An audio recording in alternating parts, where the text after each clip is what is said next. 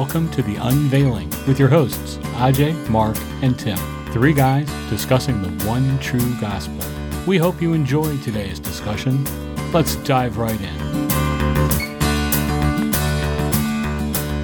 Hi, everybody. This is Tim. With me, as usual, Mark and Ajay. We're back together in the studios, actually for the first time in a while. Pulling back the curtain a little bit, this is our first recording of 2022. And I say we haven't been together for a while, but my direct message counter says that we have been communicating an awful lot despite being far away from each other. But it's good to see you guys. We can see each other on the screens as we're recording. So it's good to be back together and to see you guys. Good to see you, Tim. Good to see you both.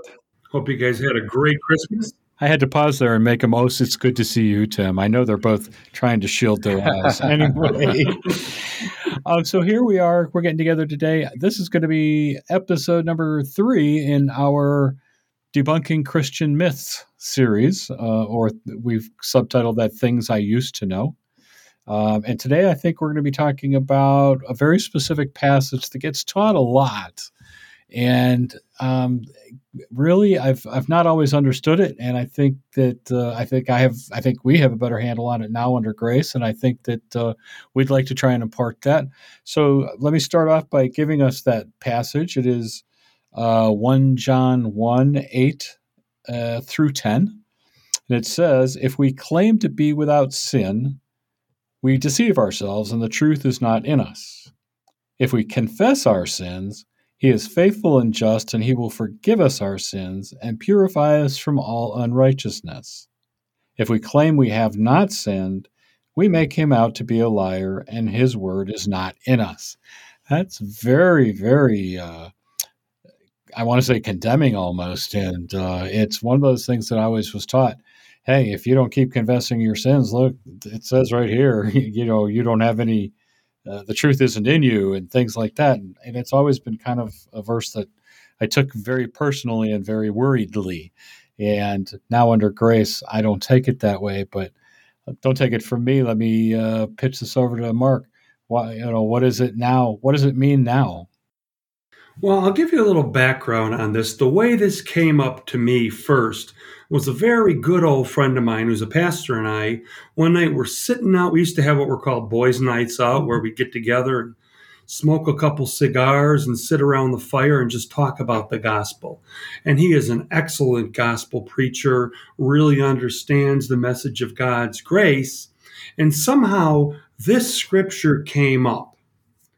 And when he said it, in my spirit, I was just troubled. And we started to talk about it. And what I realized is that from this whole thing, you'll find out, is that a lot of times the things we believe aren't based on Scripture.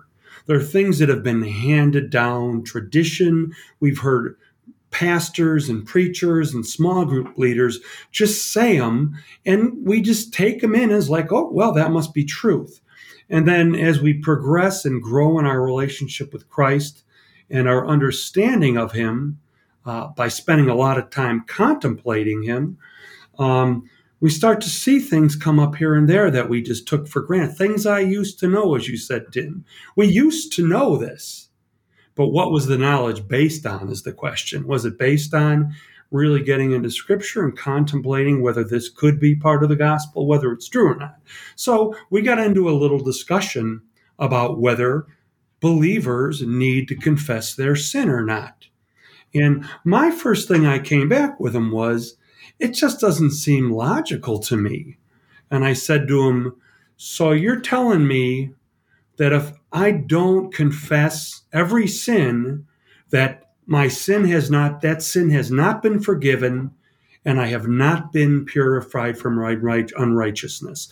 And I said to him, first of all, we don't know. As we go through each day, our lives are busy and we get under stress at times and get short with our temper, and we just don't know every sin we confess every day.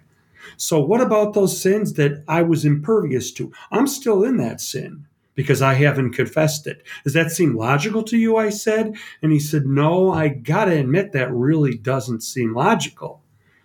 And I said, and what about just plain forgetting them? I might have realized at the time I was sinning, but by the time I got alone in my car or came to the end of the day, I just don't remember every mistake I made every day. So now I'm still in that sin. I'm still in that transgression because I haven't said it out loud to God. To me, that's just not logical. He actually agreed with that.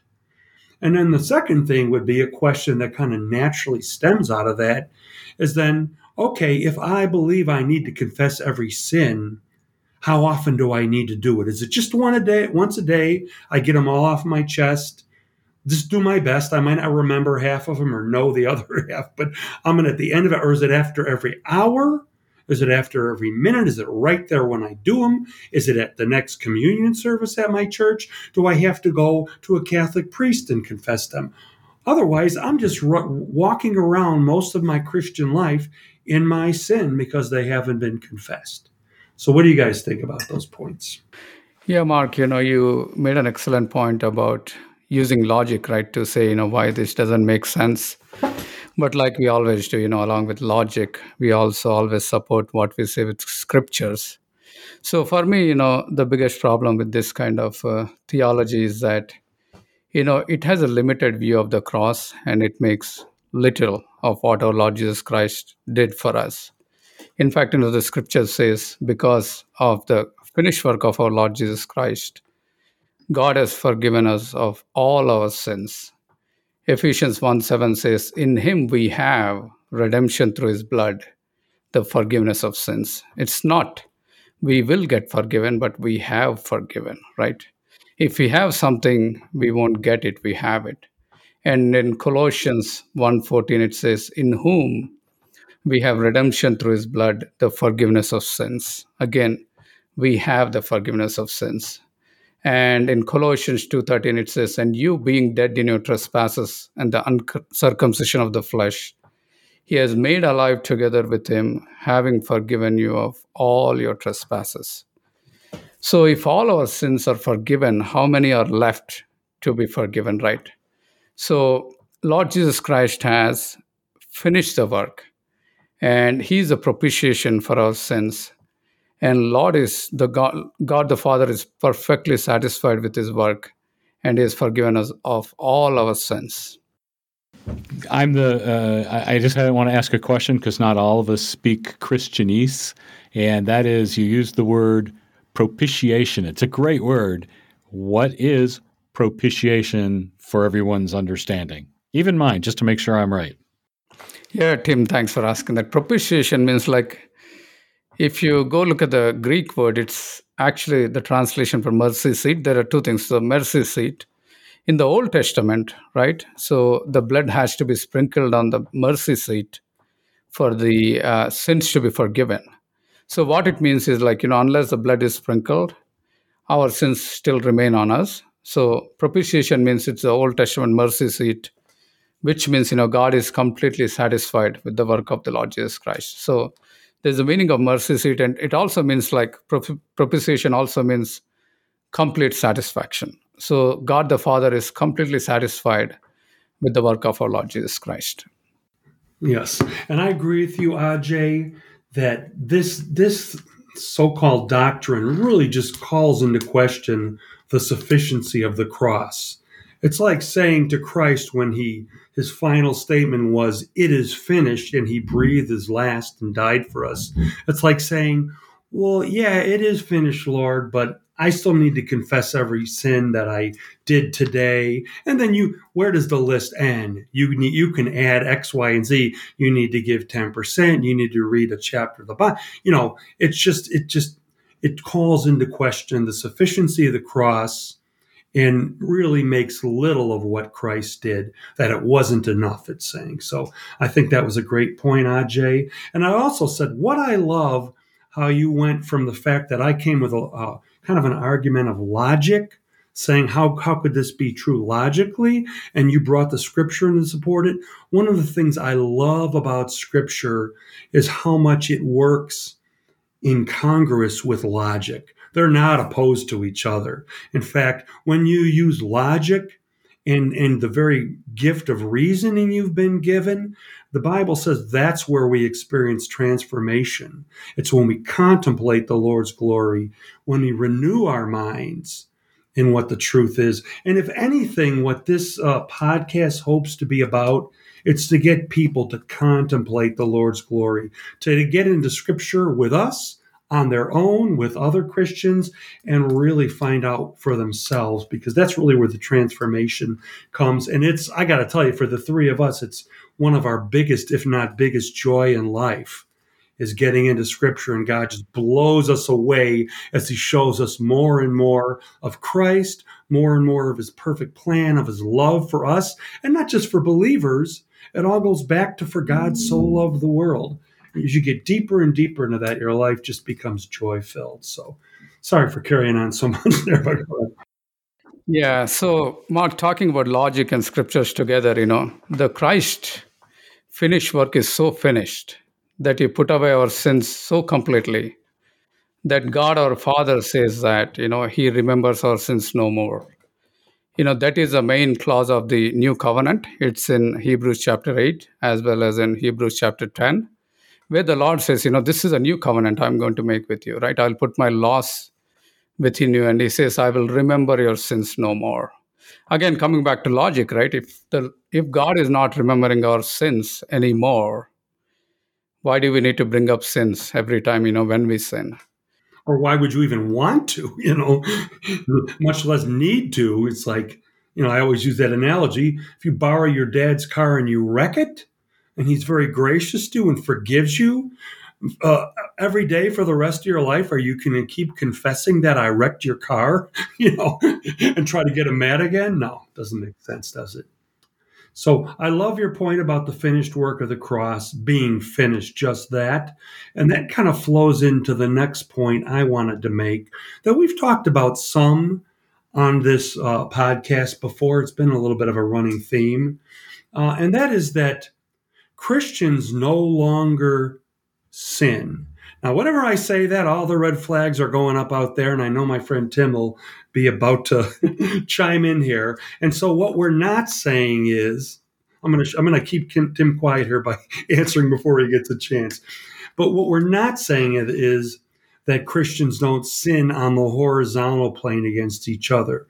What we're saying that our sin is no longer counted as transgression against God.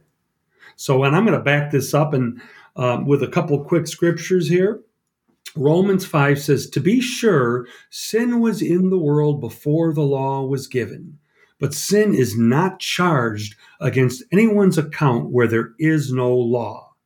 And then it says in Romans 6 that you are not under the law, but under grace. So using logic, we're told that if we're not under law, our sins aren't a transgression against God. And then in Romans 6, Paul tells us, you are not under law, you are under grace. Okay, and then Romans 4 says, where there's no law, there is no transgression. The promise comes by faith, and it is by grace. And then finally, it's Hebrews 8:12, Hebrews 10:17, Hebrews 31:34, all back up what Ajay said, that their sins and lawless acts I will remember no more. So, Mark, I don't appreciate your take, stealing my thunder and stifling my argumentative I knew attitude. you'd still have more to say, Tim. That's all. So take it away. No. Exactly. Everything you said, I agree with completely. And the only thing I could add to it was the actual definition of sin is missing the mark. It means not being able to live up to perfection. And when we're covered by Christ, God no longer sees us, but sees Christ. And that Christ is perfect, and that covers for us. Now, we still miss the mark, especially amongst each other. We can still hurt other people. And there are times we have to go to them and say, you know what? I screwed up and messed up with you. I'm sorry, because that's how we keep our earthly relationships alive. But God said, when I forgive you all your sins, as you've explained. And that meant yesterday's, today's, and tomorrow's. Yeah, absolutely. Yeah, there is one more scripture that comes to my mind in the same chapter, Mark, Romans chapter 4.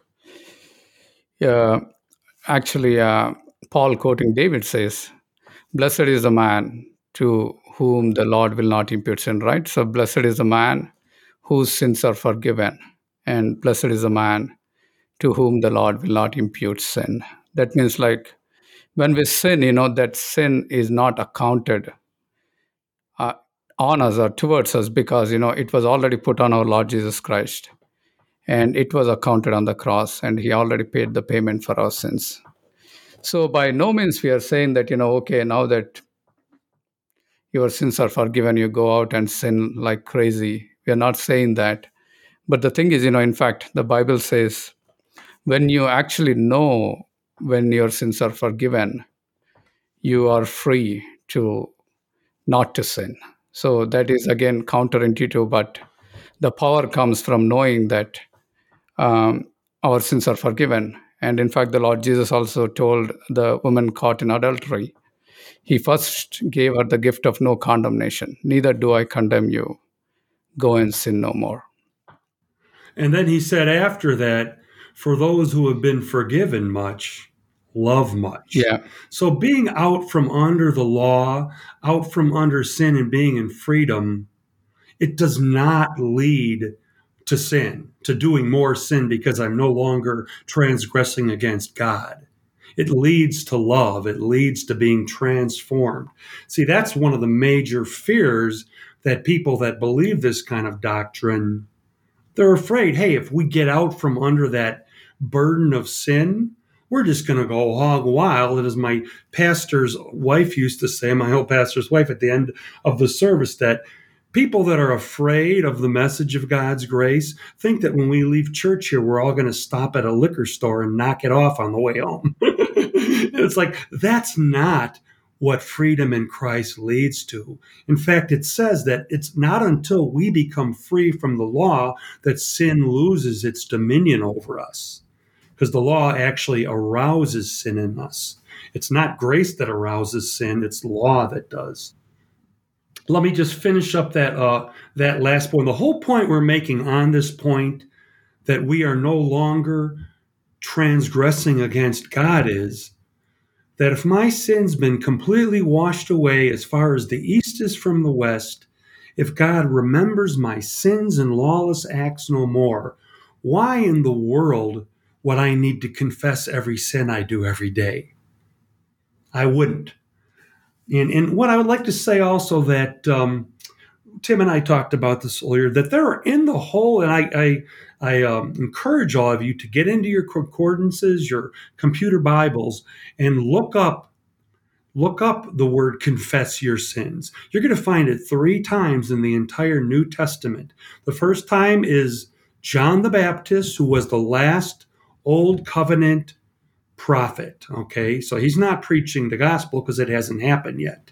And he was preaching a repentance for the remission, confession of sin. Then the other one is what Tim said, and that is that we confess our sins to one another, because we're not able to remember our friends and family's sins no more. So it's healthy for us to confess when we mess up and hurt somebody, to forgive them, to ask for forgiveness. So like anytime we have any discussion, we're not trying to be mean-spirited and say, oh, these pastors, they're preaching this false, teaching here. We're just trying to encourage people to look at the reasons they believe things and try to back them up and really study it and come to a conclusion on that. I just think this has been handed down to people as a tradition, and we've just kind of taken people's word for it. But when we weigh it against Scripture and against logic, it really makes no sense. So you guys want to put some in here so it's not just me talking, because I get paid by the word. No, you're doing good, Mark. Go ahead. Yeah. Okay. So this conversation I kept mentioning was going on with my pastor friend and me at the fire. After we talked some of this stuff through, he said, this isn't about losing your salvation. When John is saying that unless you confess your sins and are purified from all unrighteousness, you're not going to lose your salvation. This is just about the quality of your relationship, your closeness of fellowship and communion with God, which I would say, once again, that kind of defies logic to some extent. First of all, look at what the scripture says. Nowhere in that scripture Tim read at the beginning, 1 John 1:8, does it mention anything about the quality of relationship. It's talking about if you're still in your sin, if you have not been justified by your righteousness, you are still accountable for your sin. You are without hope and without God in the world. You're still in your sin. It's not just a little bit, oh, I'm in my sin and unrighteousness, so I'm not as close to God. To me, that's just very illogical. What do you guys think about that? I want to say both of those arguments, the idea that we can lose our salvation, to me it kind of blows my mind.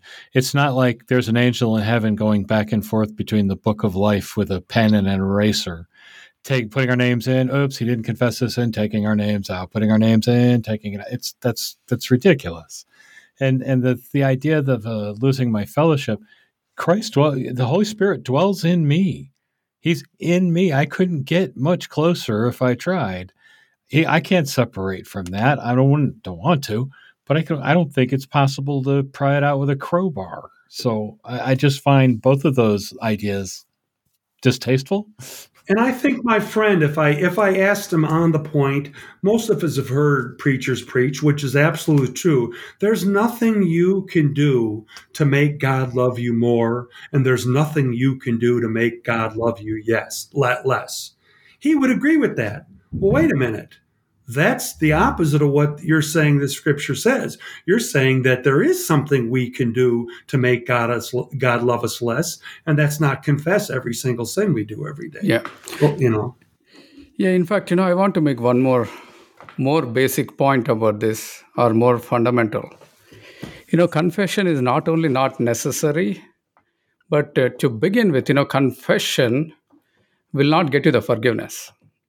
Because the Bible says in Hebrews chapter 9, I believe it's in verse 14, it says or 9:22, it says, according to the law, all the sins have to be cleansed by blood, and without the shedding of the blood, there is no forgiveness. So if you really think about it, right, when we sinned or when we sin against God, blood has to be shed. A mere confession will not get you the forgiveness. So the blood has to be shed. So what we are saying is, every time you sin, Christ has to come down and die again on the cross. Until then, your sins won't be forgiven. So again, without understanding the truth of how the forgiveness works, we have come up with this new theology, right? When you sin, you just confess and your sins will be forgiven. But to begin with, this confession of sins does not even meet the requirements of forgiveness. So when we understand this, right, we are making an assumption that, somehow this confession will bring us a forgiveness. But to begin with, blood has to be shed for forgiveness. Just mere confession is not enough. So when you think about that, right, this whole doctrine to begin with, the validity or the authenticity of the doctrine is questionable, when you compare it against the scriptures. And when we realize that confession alone is not enough, we don't even have to talk about all the other things. Whether we lose fellowship or whether we lose salvation, we don't even have to go there, because to begin with, just confessing will not even get you forgiveness according to the scriptures. That's a really good point of even those people who seem to try and want to live under the law will still only pick and choose those portions of the law that they want to follow. It's if the Bible says the remission of sin requires shed blood, and you're changing that to, oh no, you just need to confess. Well, you're breaking the law right there. You either take the whole law or none of the law, because it's just, it's said in the Bible that if you break one sin, then you're guilty of all of them. And I'm probably misquoting the heck out of that off the top of my head, but you either have to take the whole law or none of it. And I really want to be under none of it with grace. Yep. And bouncing off of what Ajay just said about that confession in itself does nothing but blood has to be shed. He's kind of referring to Hebrews chapter 9, where they are looking back to Israel's sacrificing of animals for sin, which scripture tells us was just a shadow of the realities and good things to come when Christ came. Hebrews 9 says, He did not enter by the means of the blood of goats and calves, but He entered the most holy place once for all by His own blood, thus obtaining eternal redemption. The blood of goats and bulls and the ashes of a heifer sprinkled on those who are ceremonially unclean, sanctify them so that they are outwardly clean. How much more then will the blood of Christ, who through the eternal Spirit offered himself unblemished to God, cleanse our consciences from acts that lead to death? That, to me, that just says it all right there. Christ died once for all. And I would also encourage our listeners, go into your concordances or on your computer and type in once for all. And you're going to find close to a dozen scriptures that say Christ died once for all. When He died, He didn't just die for the sins that you did before you were a Christian. He knew every sin you'd commit in your entire life. He died for them all. So if He already died for these sins, why would I be confessing them in 1 John 1:8? So that's just a proof that I really love. And I think we can probably move on here. And I just want to cap this kind of, I don't like to use the word argument, but just diving into this, delving into it. Paul writes about, so if our sin could somehow affect our relationship with God, our closeness, our fellowship, then what Paul writes in Romans 8:35 would be completely wrong. He says, "What shall separate us from the love of Christ? Shall trouble or hardship or persecution or famine or nakedness or danger or sword? No. In all these things we are more than conquerors through Him who loved us. For I am convinced that neither death nor life, neither angels nor demons, neither the present nor future, nor any powers, neither height nor depth, nor anything else in all creation will be able to separate us from the love of God that is in Christ Jesus our Lord." We probably could have just started with that one and saved 40 minutes here.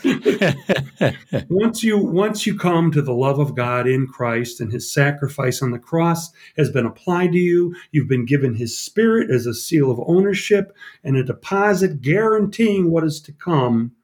There's nothing you can do to remove yourself from His love in distance or in quality, because you've got it all. And I just love how Paul says, after naming like a dozen different circumstances that can't affect your relationship, he says, I better put this in, nor anything else in all creation. I love that, because that like covers any other argument someone might bring up. So that means not confessing our sins cannot separate us from the love of God. Absolutely. Yeah, that falls under anything else. In all of creation. So why don't you conclude this for us, Ajay? Yeah. So, one other point, I just want to make is, this kind of theology, right, also kind of goes against the testimony of the Holy Spirit. In Hebrews chapter 10, again, from verse 14, it says, by one offering, He has perfected forever them that are sanctified. And it goes on to say, whereof the Holy Ghost also is a witness to us. For after that He has said before, this is the covenant that I'll make with them after those days, says the Lord. I'll put my laws in their hearts, and their minds I will write them. And after saying that, the scripture says, their sins and lawless deeds I will remember no more. And now where the remission of these is, there is no more offering for sin. So the Bible clearly says, where the remission of sins is, there's no more offering. So this confession is also a form of offering, we're bringing and saying, God, forgive me not because of Christ's finished work, but also because of my confession. But the Holy Spirit clearly says that, where the remission of these is, there's no more offering for sin. And one other thing is, among the believers, we seem to think, whenever we are convicted of sin, we think that the Holy Spirit is doing that. In fact, it's not the Holy Spirit that's convicting us, but it's actually our own conscience. When we sin, our conscience is given to convict us of our sins. But, in fact, the Holy Spirit is not convicting believers of our sins, but of our righteousness. If you go to John chapter 16 and verse 8, it says, when he is come, Lord Jesus talking about the Holy Spirit is saying, when he is come, he will reprove us of sin and of righteousness and of judgment. Of sin because they believe not on me, and of righteousness because I go to my Father and you see me no more. So here clearly it's saying that, he will convict the believers because he's referring to believers. You see me no more. And he will convict us not of our sins, but of our righteousness. And this is actually, further confirmed by the scriptures that we just read. Holy Spirit himself is testifying that I will remember your sins no more. And for God to tell us, I will remember your sins no more, and then turn around and convict us of our sins, it makes no sense. That makes God a liar. So either God has forgotten our sins or he is reminding us of our sins. You can't say both things. But the Bible clearly says, I will remember your sins no more. So the only thing that God has to convict us of is righteousness. So he is convicting us of our righteousness constantly. Even when we sin, the Holy Spirit is telling us, hey, that sin is washed away by the blood of Lord Jesus Christ, and you're still righteous in my eyes. When we understand this and then when we change our minds regarding this, right, that's a whole way of responding to sin. When we sin, we are so thankful and we are able to get up immediately and walk again with the Lord without having to go through this ritual of confessing and then going out of fellowship and coming back in fellowship. We don't have to do any of that. We simply recognize the finished work of Lord Jesus Christ and we simply thank God and then walk in the newness of life, even when we sin, knowing that the blood of Christ is continually cleansing us. So I I would like. like to say, yeah, go ahead, Mark. You were going No, to no, say finish your something. thought. Finish your thought. Yeah. Go ahead and finish. No, I was going to move on to the next topic, but if you have anything to. Oh, okay. Yeah, let me comment on one word that I think is really where the rubber hits the road word.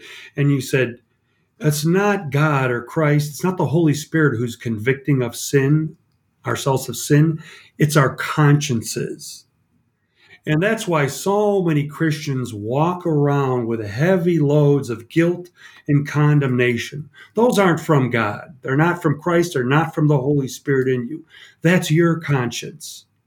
And that's why I love the scripture in here, Hebrews 9. He says, how much more then will the blood of Christ, who through the eternal Spirit offered himself unblemished to God, cleanse our consciences from the acts that lead to death?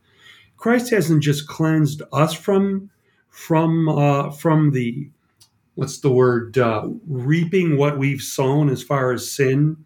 He's cleansed our consciences. His desire is for our consciences to be clean. The only way they're not clean is if we keep convicting ourselves. And that's something that, I think we've all three shared before, that we spent many years as Christians walking around with our own self-inflicted condemnation and guilt, which is a terrible way to live. It's really it's really bad, and that's why we're so thankful for the message of God's grace, the one true gospel, that it came into our lives and took away that burden of slavery, as Paul would call it.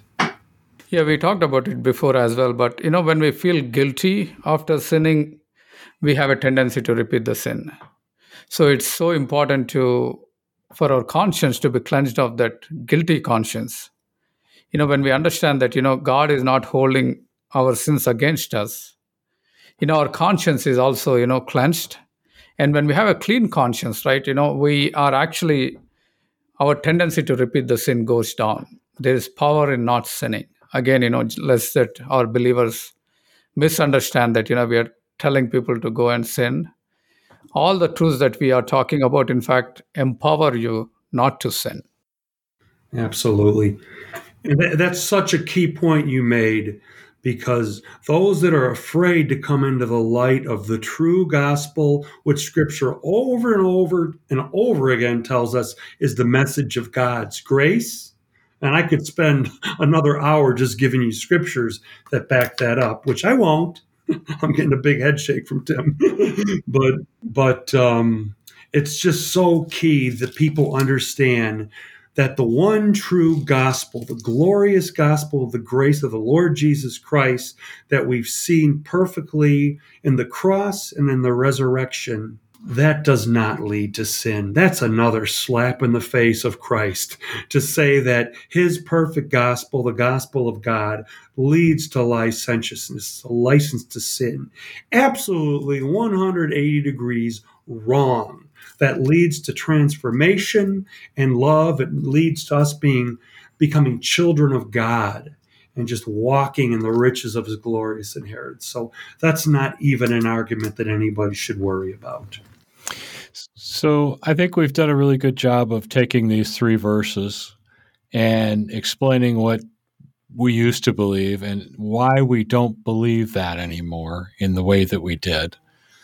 So that leads to a really big question. This is a set of verses that has caused issues, caused argument, caused divisiveness. It is not terribly clear on the surface. Why would he write this? Why would John write this in the first place if it's not the way we think it's supposed to be? That's really the question that's at the crux of this whole discussion. So, Mark, all right, you guys have really laid out a good argument scripturally and logically why this can't be true. Then why, if the Bible is the inerrant word of God, why would John say something so wrong?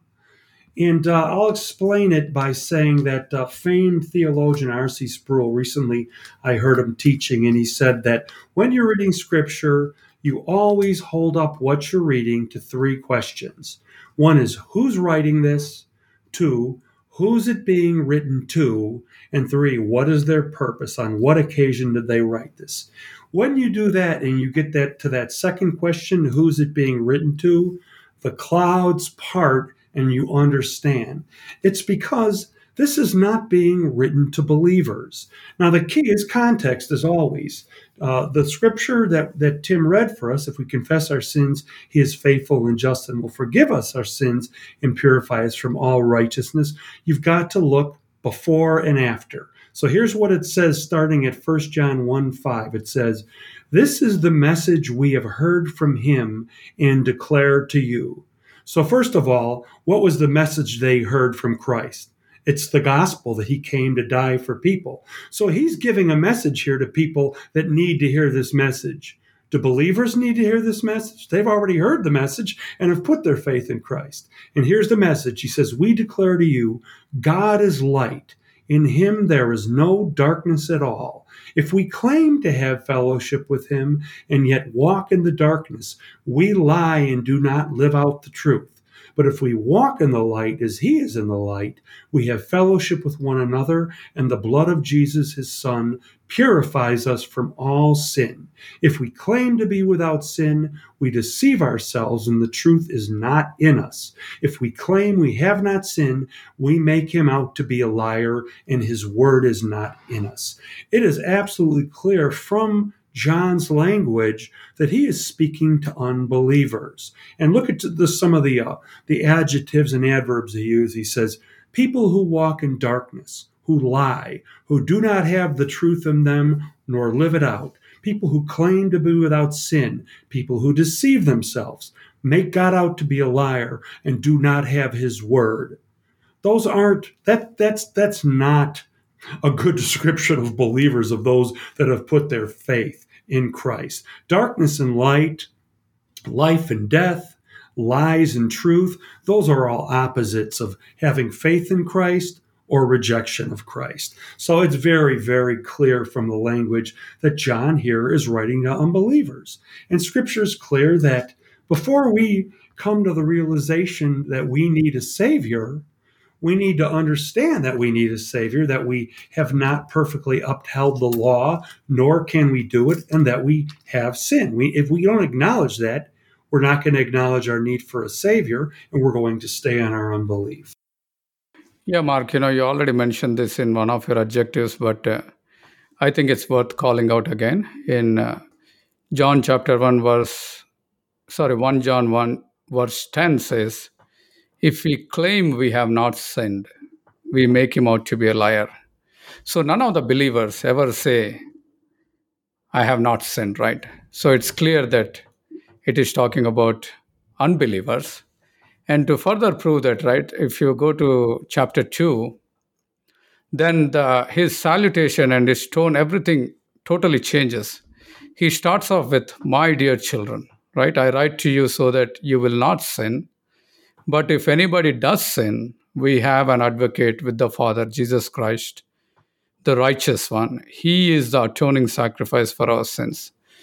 Just after two more verses, right, when addressing believers, he says the same thing. My dear children, I tell you not to sin. But if you sin, hey, I just told you, you confess and get forgiveness. He's not saying that. He is saying that if you sin, we have an advocate with the Father. Just we talked about, right?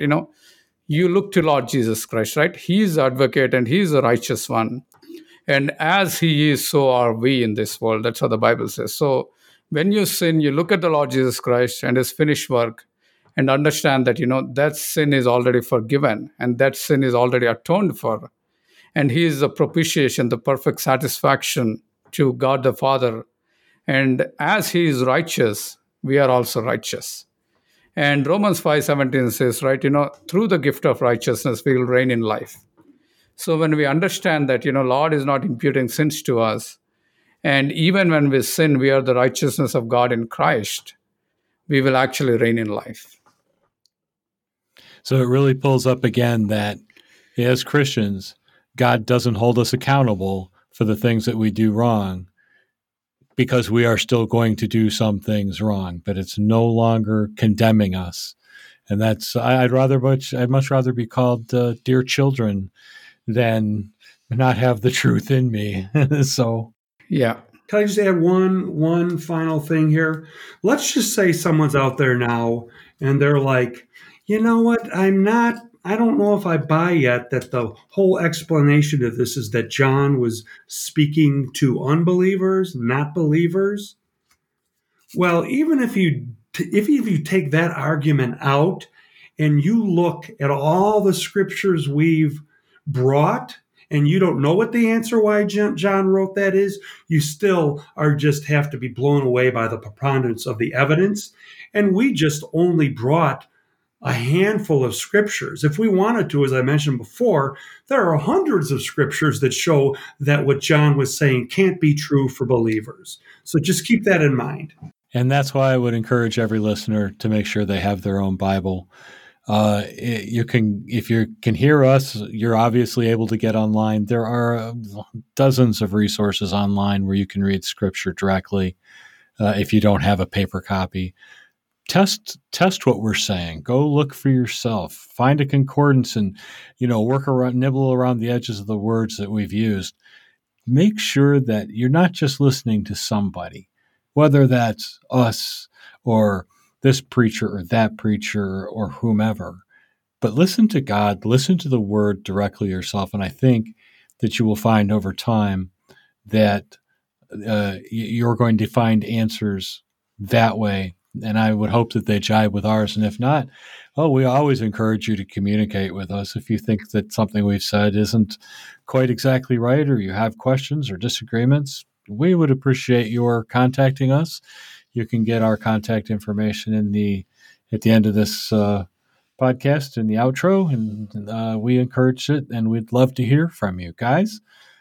Thank you very much for a wonderful night. This has been a great discussion. I've enjoyed this tremendously. I have too, Tim. Thank you. All right. Till the next time.